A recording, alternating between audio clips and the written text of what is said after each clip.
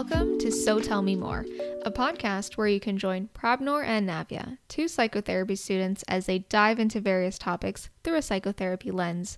This podcast will get you thinking and reflecting on all things mental health, ranging from self-care to learning more about what exactly cognitive behavior therapy is. We hope you stick around. In today's episode, we are excited to explore the topic of South Asian mental health and hear from our guest speaker, Amik, who is part of a group called Brown Women Health. We'll get Amik to introduce herself as well as the group that she's part of. But first, I just want to say thank you so much for joining us, Amik, and welcome to our podcast. Thank you for having me. I'm really excited to be on this podcast, and I've heard previous episodes, and it's just amazing content that you put out there. So thank you for inviting me. We're very excited about this topic as well. And Amik, before we get started, can you tell us a little bit about yourself and also your initiative, Brown Women Health?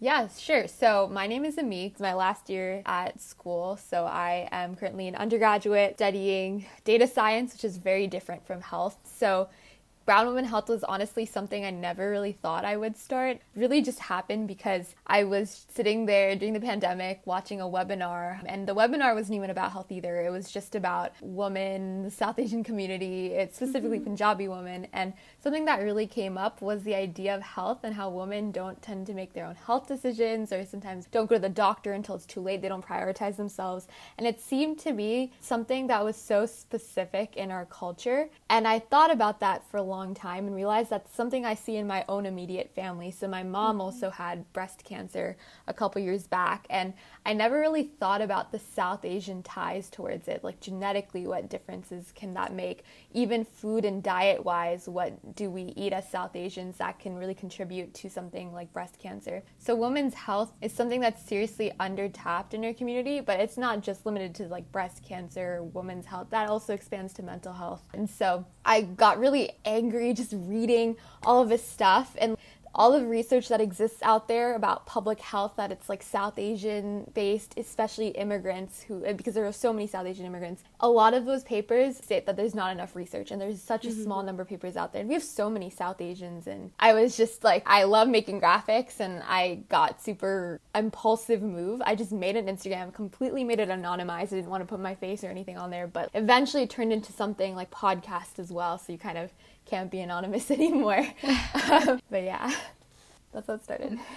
That's amazing. No, I think you're absolutely right. I have a friend who is pursuing her PhD, and she's focusing a lot on South Asian women and various parts of health and body image specifically. But every time I remember talking to her about, oh, how's that going? And she's always talking about how there's so limited research out there. And it's astounding because you'd think so far into it, where in 2021, you'd imagine like it'd be diverse and expanded.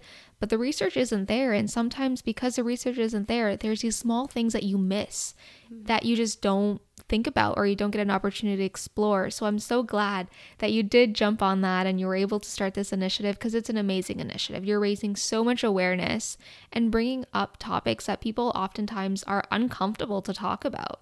No, thank you so much for saying that. And yeah, I think even for me, like I was super uncomfortable thinking about writing all this stuff with breast cancer. You know, you're putting out graphics with like breast cancer, you know if you have cancer, things like that. So I think I've grown a lot from it too. So this is kind of selfish, but like I really am glad that I was also able to gain so much from putting all of that, because it forced me to read more things too. And I got to share that with the rest of the Brown Women Health team and so many people like you too on social media and so many others. So it's been a very rewarding experience, but there's so much more to do. So I'm very excited for that.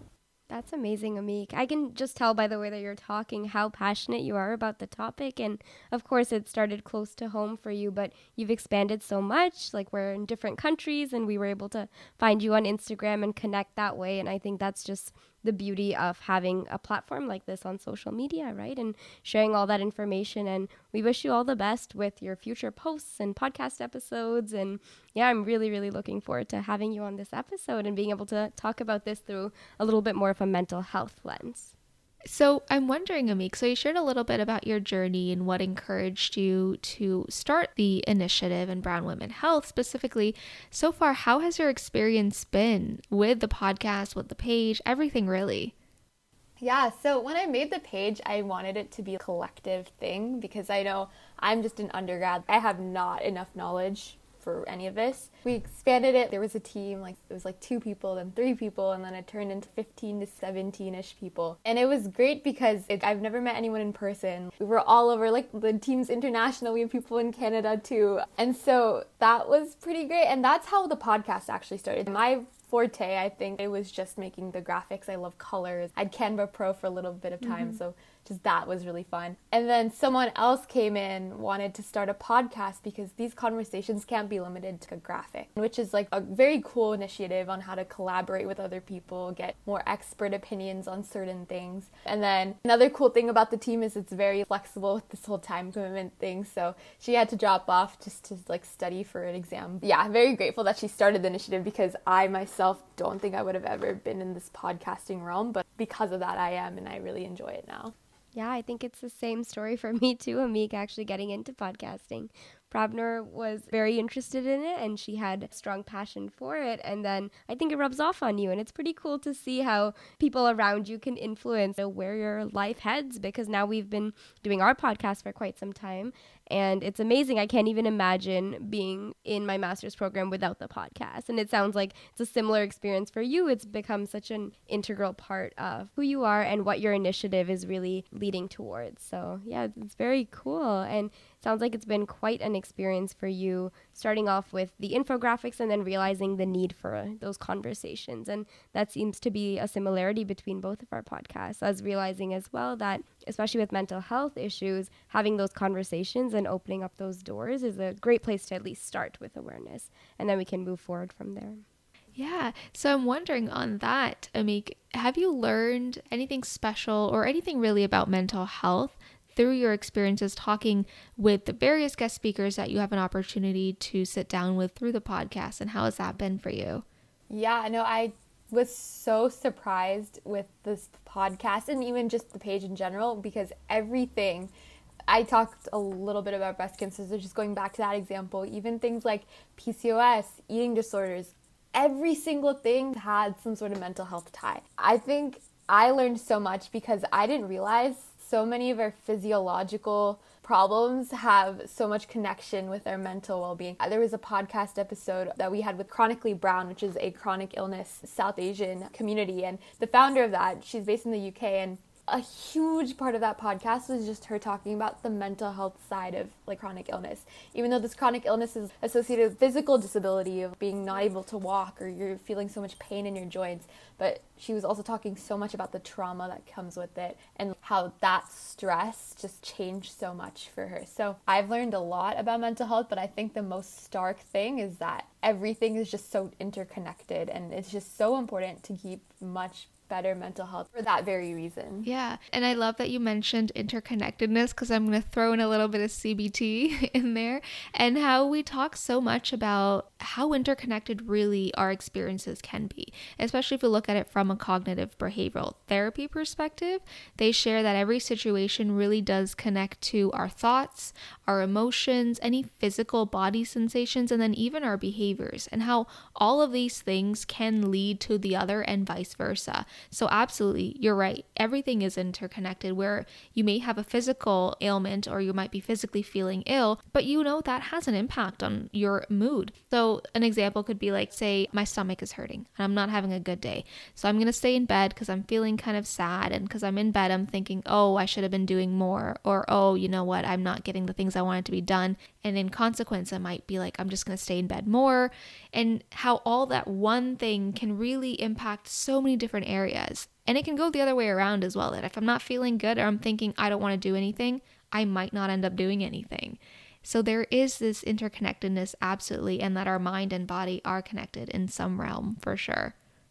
I didn't realize that that was a CBT term as well, and I think that that was just very cool to learn from this. Yeah. Yeah, we do talk about like a triad, but we know that it's more than even just a triad, right? There's so many different variables there that play into it. And like Prabhner said, even the bidirectionality, complicated term, but the idea that relationships can go both ways. So the mind affecting the body, but also the body affecting the mind, and just how we can maybe make our lives a little bit easier by changing small things in terms of our experiences. Say for CBT, it might be thoughts that we teach people to just slightly adjust and balance. And so there's lots of different perspectives as well that change slightly different things. So for example, say using grounding techniques, that can be a way to influence the physical sensations that you're experiencing. And so if we can target certain areas, hopefully the entire experience is more manageable. And I really love that you mentioned chronic pain, because that's a huge area that also a lot of the people in the clinic work on and specialize in chronic pain, and just how difficult that can be for people in terms of mental health and also physically. So yeah, I think it's great that you were able to have a conversation with someone who is going through that and experiencing that and getting a sense of what that's really like on a day-to-day basis for them. Have there been any other guest speakers or any other individuals that you've talked to that have focused more on mental health, or even explored mental health in a particular area that you hadn't thought about before? That's such a good question. I think something that there's so many, first of all. Someone that really does stand out, though, is we had a podcast with Mernal, and she's an author, and she wrote a book called Saya Unveiled. And so I haven't read a book in so long, but this is the first time I've read a book, and so quickly, because the way she documents mental health. So it's an anthology of many different short stories, real stories. She interviews people, but I think she changes the name unless they're okay with having their name there. And so incidentally, one of those stories was someone we interviewed for a podcast on eating disorders. So it was crazy because I didn't know this whole part of her story until I read the book. And what really stood out about that book to me, though, was I myself don't really know what something like depression feels like. I thought, okay, like I can be stressed sometimes. Like, oh, is this what it feels like? But I read this book and I'm like, no, this really makes you understand what someone's going through. The way she takes someone's stories and you get into their heads and understand every little nuance. And I think the best part is because she focused on like 11 different South Asians, she really tried to diversify age, where they are, what type of mental illness they might have been going through, gender. Because of that, you get so many different understandings, flavors of what that means. So I really, really recommend that book. I think that's what I really understood.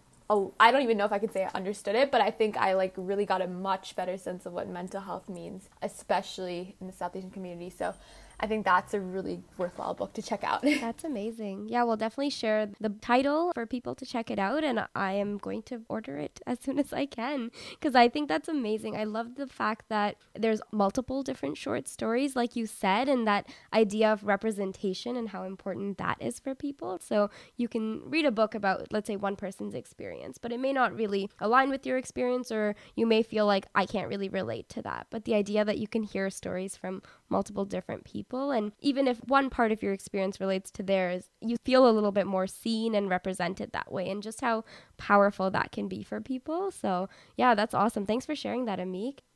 Definitely, yeah, thank you. And then one other thing that I did also want to mention is something that really popped out when I did some sort of research on mental health, is that South Asian women are statistically found to underutilize mental health services. So I think that's also really important in terms of South Asians, and specifically like in terms of brown women health, the South Asian women focused rate. So that was something that I think is really important to raise attention to. And there's so many questions I have just reading that. It's like, why is that the case? And there's no specific answer, but I think that's a question we have to kind of ask ourselves. Why is that happening? And all three of us are South Asian women, so if you all have thoughts on that too. But yeah, that's something I wanted to point out. Yeah, absolutely. And I think when I'm reflecting, at least even on the clients that I'm working with, so as a psychotherapy student, I have an opportunity to work with different clientele and patients as well. And when I reflect on the individuals I am working with, there's not a lot of South Asian individuals that I have the chance to work with.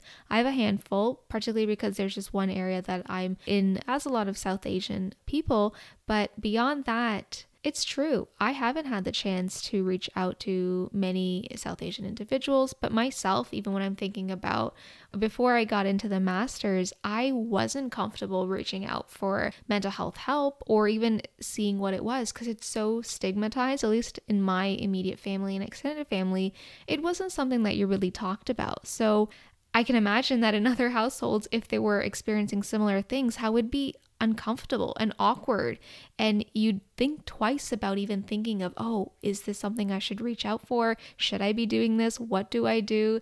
So I can see that as a big barrier for people to even think about reaching out for support if they need it. And I think, Prabhner, similar for me, I was interested in mental health always, but the idea of using the resources myself was a little bit beyond me before I joined the master's program. And it's amazing to think that now we're a part of those resources and thinking about how can we make these more accessible now so that people in our place before we joined the program wouldn't feel that gap and wouldn't feel just that hesitation to reach out. And Amik, you mentioned earlier about research as well on this particular subset of the population, so South Asian women and mental health. And so I know that a lot of times in the clinic where we have our placement, some of the groups that we run are also part of research studies. And so the idea that if women aren't using those resources and aren't able to reach out for support, they may not be represented in the literature and in the research. It's just an ongoing vicious cycle then, right? Because no wonder we don't have that representation in the research. So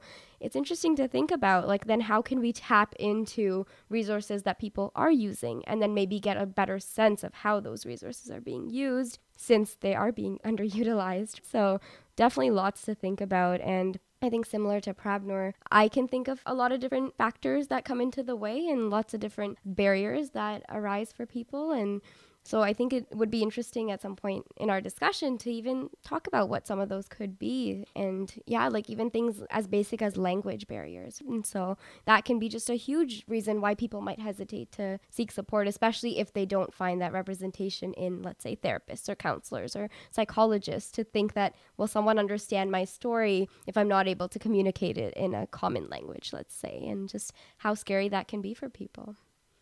I think both of you just said so much that there's just so much to unpack. And one of them, I think, was just mentioned was like the research portion of it. And that's not something I thought about. If we're not going to get these services, then we're not represented in research, because that was another problem. A lot of these studies don't have enough South Asian representation. And I was like, why aren't people signing up for these studies? But it's all a cycle. And I think that's very crazy. Yeah, so I think that's just something that came to my mind with research too. But even what you said about language barriers, I think that's actually one of the main things. I did a project with telehealth too, which is just general providers. And I think that's something huge that came up. Language barriers is like the main issue that people had when it came to telehealth services. So even in the day and age of even therapy and things like that, it doesn't even have to be telehealth. I think it's even harder to translate, because I feel like a lot of this stuff is, when you're having therapy, the words that you use are so important. Yeah. And if you're using like an interpreter service or something like that,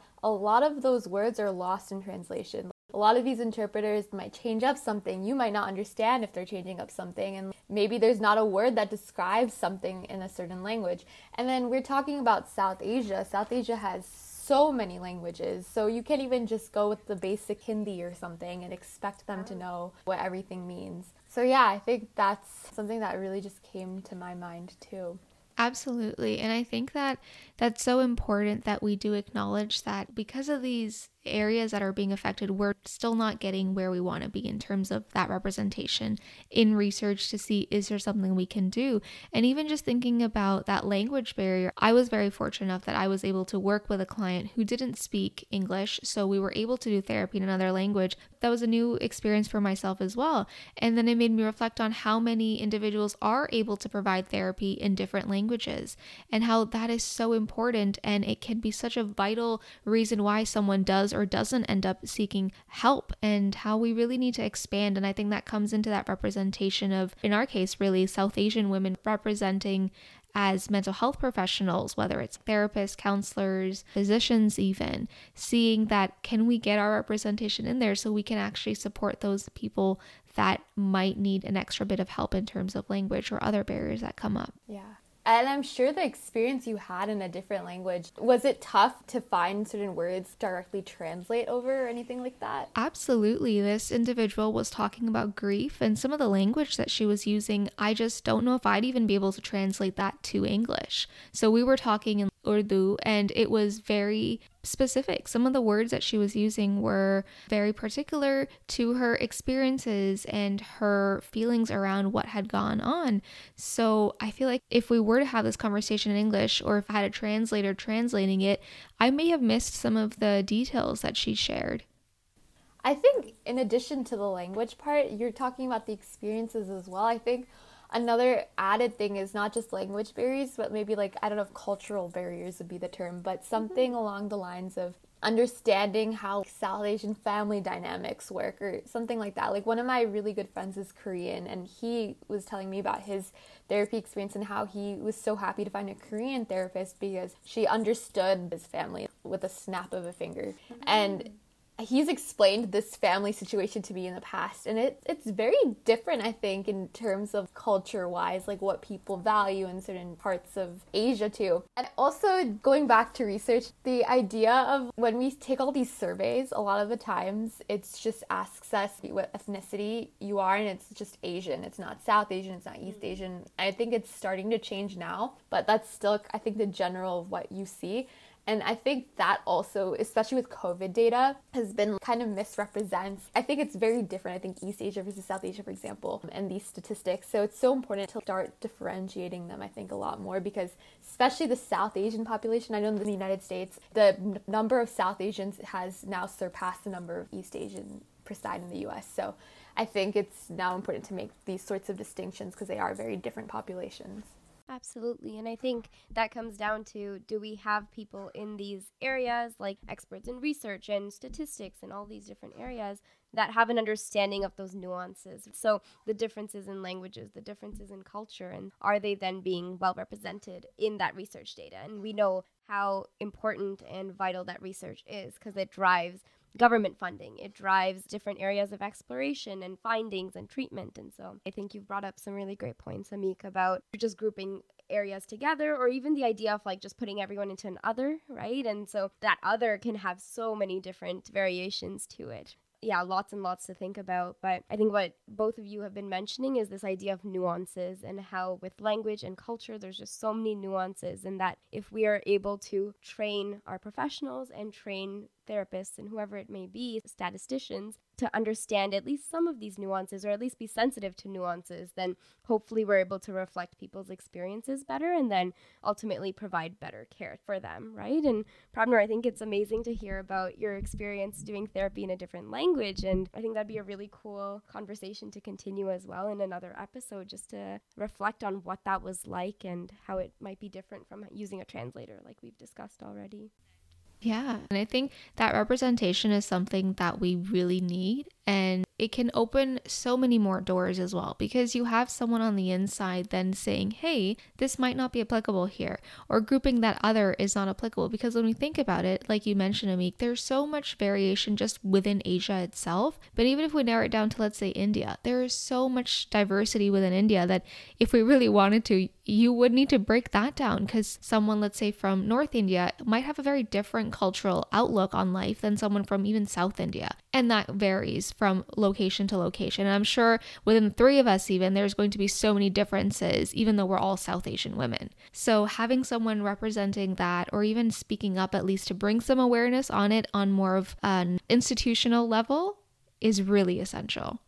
Mm-hmm. And that's talking about India itself. And then we add in, let's say, the idea of immigration and how different that experience is, because we've all come from different countries to the country where we currently are. And so what that experience is like, just tons and tons to unpack there, and so much to explore. It's quite exciting to think about just all the areas that are left for us to really dive into and talk to experts about and find out more about. But yeah, I think immigration is a huge, huge one to think about, and what that experience is like for people, especially through a mental health lens.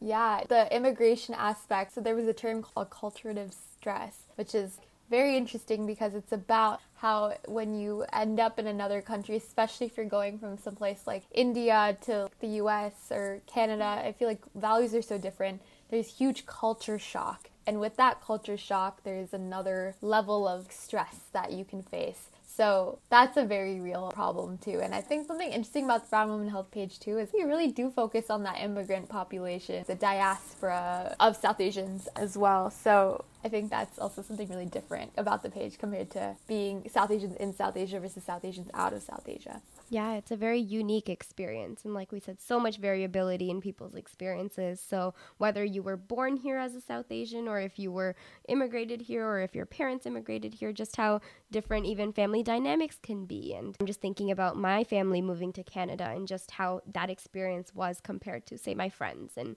other family friends and other family I know. And it's just all so unique, but so important for us to have a better sense of and to really understand so that we can offer the correct resources, the resources that will actually support people and really get to the crux of where maybe we're lacking and where people aren't actually able to reach out for support. So lots and lots to explore for sure. Thanks, Amik, so much for sharing all of your thoughts on your experiences and also with Brown Women Health.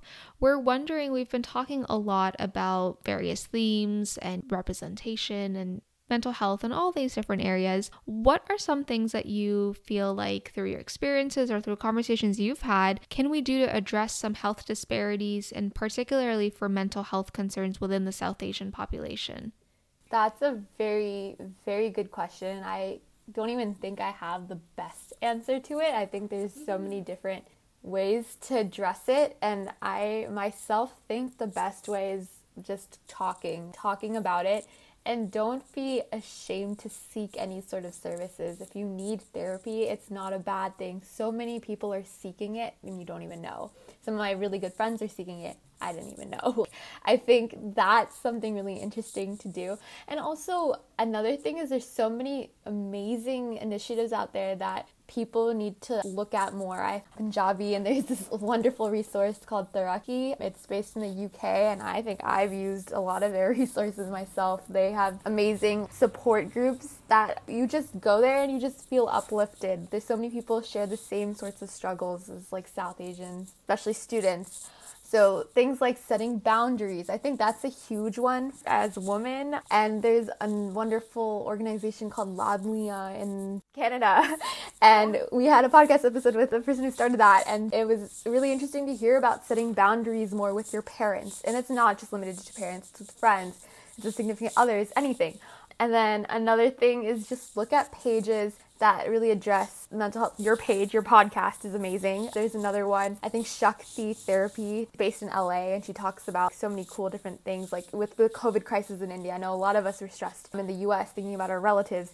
She had a really amazing resource on that. Another one on Diwali and like what that means from a mental health perspective, journaling prompts. I'm just name dropping so many people right now, but there's a therapist based off in New York. It's Therapy Couch, NYC, I think.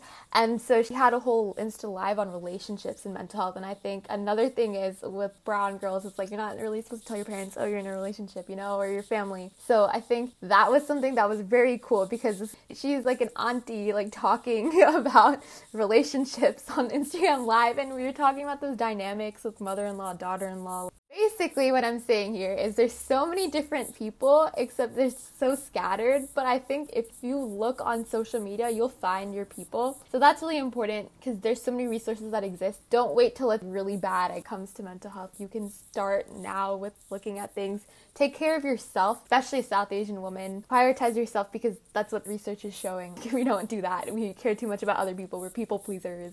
Not to generalize, but I know I'm like that too. So I learned a lot from that and I'm undoing that for myself. And also just talking to everyone, just being more open. I think that's important. And then supporting initiatives like ones that are doing that sort of work, I think is also really important. So if there are fundraisers happening or something like that, I think it never hurts. If you're paying $5 for Starbucks, it doesn't hurt to use that $5 for that organization instead. So that's another thing. I know I rambled. I hope that answers the question, but there's so much you can do. I think it really just narrows down, if I had to give like a TLDR, to the best way is to, one, prioritize yourself and see how you can, improve your own mental health, and then two, support those initiatives, look for those initiatives, because there's so many that exist out there. And if you want to find out more, I know so many just DM the Brown Women Health page. It's so down to like connect. People have done that in the past, specifically to like eating disorders or anything like that. I'm asking about those resources. So we are always down to help connect you to those as well. But there's so many other better pages that can probably do that. It's amazing. Thank you, Amik. I can tell just how much your experience in Brown Women Health has really connected you with so many people. You're able to share all of these different resources for people to reach out to. And I think, like you said, a lot of them are scattered. And so the idea that someone is able to, let's say, go to a page like Brown Women Health and see who you've been talking to, all the different experts that you've been, I say experts a lot, but just people who are really specialized in a certain area. And so I love that we have resources like that on social media, like your page, to connect people to those resources. And like you said, you're willing to have a conversation and be that little bit of a middleman to get people to that resource that might be helpful, or even through that resource find others. And so it's all about this big community of resources and the idea that we're all just one part of it. And so if we're able to get into that community and help each other, support each other, I think that's honestly just such a great way to get started. And then, like you mentioned, the conversations, and that's really what our goal is too, is just start talking about these things. And, you know, sometimes it's hard to bring up certain topics with parents and family. And so if maybe you're able to hear people talk about it through a podcast, it's less intimidating and scary to actually have people discuss these issues. So yeah, thank you so much for your time, Amik. I think it's been amazing to hear about where we can take things next and deal with some of these health disparities. And I'm feeling very hopeful hearing you talk about just all the different things that we can do, and very excited to check out some of those resources that you shared. No, thank you for inviting me, and thank you for starting an initiative like this. I think it's so inspiring to see both of you entering the field that you're entering. And not only are you students, but you're making this podcast and you're adding all this really important knowledge and putting that out there. So thank you for doing that. And I'm so excited to see where both of you go too. Thanks, Amik. No, it's amazing. And I'm so glad that we've been talking about having these conversations and having these pages to share these resources, because you've started an amazing organization in itself, and sharing, or even just having that platform where people can come to your page and see, where do I want to go from here? And even offering that opportunity to be like, hey, reach out to us and we can even connect you. So thank you for starting that. And we're excited to see where you take your next chapter in life after undergrad. We know you're in your last year, so that's really exciting. Good luck on that. And a big thank you for coming out today. Just as we end, we wanted to remind you that this information is meant to be purely educational. We are not health professionals, just students navigating these topics with you. Any podcast content is not intended to be a substitute for professional advice, diagnosis, or treatment. So we recommend that you always seek the advice of a qualified healthcare provider with any questions regarding your mental health and well-being. And we did want to leave you with some resources. This includes Good to Talk, Kids Help Phone, Connects Ontario, and Bounce Back Ontario. We also wanted to share some South Asian specific resources for those who are seeking support or would like to learn more about what is out there in terms of support. First off, we have South Asian Canadian Health and Social Services. This is an organization that offers mental health programs for the community. There's also the South Asian Women's Center, which is run by and for South Asian women with the mission to promote well-being and access to programs and services. There's also Soch Mental Health, which encourages conversations about mental health in South Asian communities and offers workshops and resources. Lastly, there's Ladlia, which is a nonprofit organization that aims to empower South Asian girls and women. The focus is on education, engagement, and awareness. Now, these are just a few resources that we know of within Canada, but we encourage you to explore your own local resources for mental health, and please reach out to them if you need it. You can connect with us through our email, which is sotellmemorepodcast@gmail.com, and our Instagram page @sotellmemorepodcast. Check out our Instagram page for future updates, and it's also a great way to reach out to us and share what you're interested in hearing on our podcast, as well as any feedback that you may have. So if you like what you hear, please subscribe to our show in Apple Podcasts, Spotify, Amazon Music, and Google Podcasts, or wherever else you're listening right now. very exciting news. Our next season will be launching soon. So we do thank you for your ongoing support throughout our first season and look forward to connecting with you again in our season 2. Thank you so much for listening and sticking out with our first season. This is going to be our last episode for now, but we do hope that you learned something new or simply enjoyed our exploration for mental health in the South Asian community. We're excited to continue exploring new topics in future episodes in season 2, but for now, stay safe and take care.